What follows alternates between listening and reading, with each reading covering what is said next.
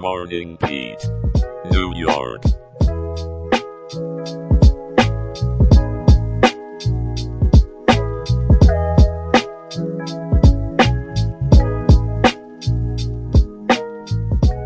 Good morning, New York City.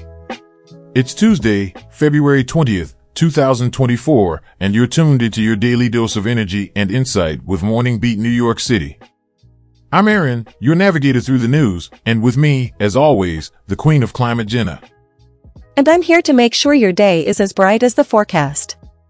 Or at least, I'll try. But first, let's dive into the news with Aaron. Absolutely, Jenna. Let's get started with a story that's hot off the press and warms the heart. In local news, NYPD officers turned heroes in a recent Brooklyn blaze. Police body-worn cameras captured the courageous actions of officers Mark Calwa and Vincenzo Rallo. These brave souls entered the Langston Hughes houses in Brownsville after noticing a fire on the fourth floor. Ignoring the danger, they ran towards the screams for help. They couldn't use the elevator because of the fire, but that didn't stop them. Officer Calwa assisted a man on crutches, while Officer Alam carried a teenager with a broken leg down the stairs. Officer Rallo and a firefighter helped a father with 2 children.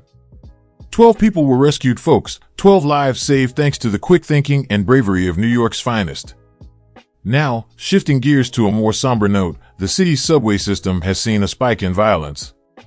The latest incident involves a man attacked with a metal pipe at the Queensboro Plaza station. Sadly, this is just one of several high-profile incidents in the past week, including the assault of an MTA worker and a medical student. Subway crime, including robberies and felony assaults, is on the rise compared to last year. The NYPD has deployed additional officers, but for some, this isn't enough. Commuters are changing their routines, and the feeling of unpredictability lingers in the air. In another distressing report, survivors of sexual assault by former New York gynecologist Robert Haddon have voiced the long road to justice they've endured. Lori Kanyok, who bravely reported Haddon's assault in 2012, triggered a decades-long battle from many seeking justice. Although Haddon was federally indicted and sentenced, the emotional scars remain for the survivors. Columbia University has settled suits with over 200 former patients, but no amount can erase the trauma experienced. Survivors continue to speak out, hoping to empower others to seek support. Lastly, in a tragic turn of events, a fire at the Harmon Shepherd Hill Apartments in Plainview, Long Island, claimed the lives of 2 women and displaced about 20 seniors. The fire's cause is still under investigation, but the community has come together to support those affected. Thank you, Aaron, for delivering the news with the grace and empathy our listeners expect. Now, let's brighten things up with today's weather forecast. New York City, you're in for a sunny day with a high of 37 and a low of 28 degrees.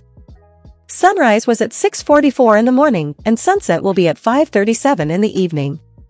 So make sure to soak up that sunshine, but don't forget your coat. It's still a bit nippy out there. Nippy indeed, Jenna. You always know how to warm our spirits, even when the temperatures are more suited for penguins. Well, Aaron, I like to think of myself as the human embodiment of a cozy fireplace.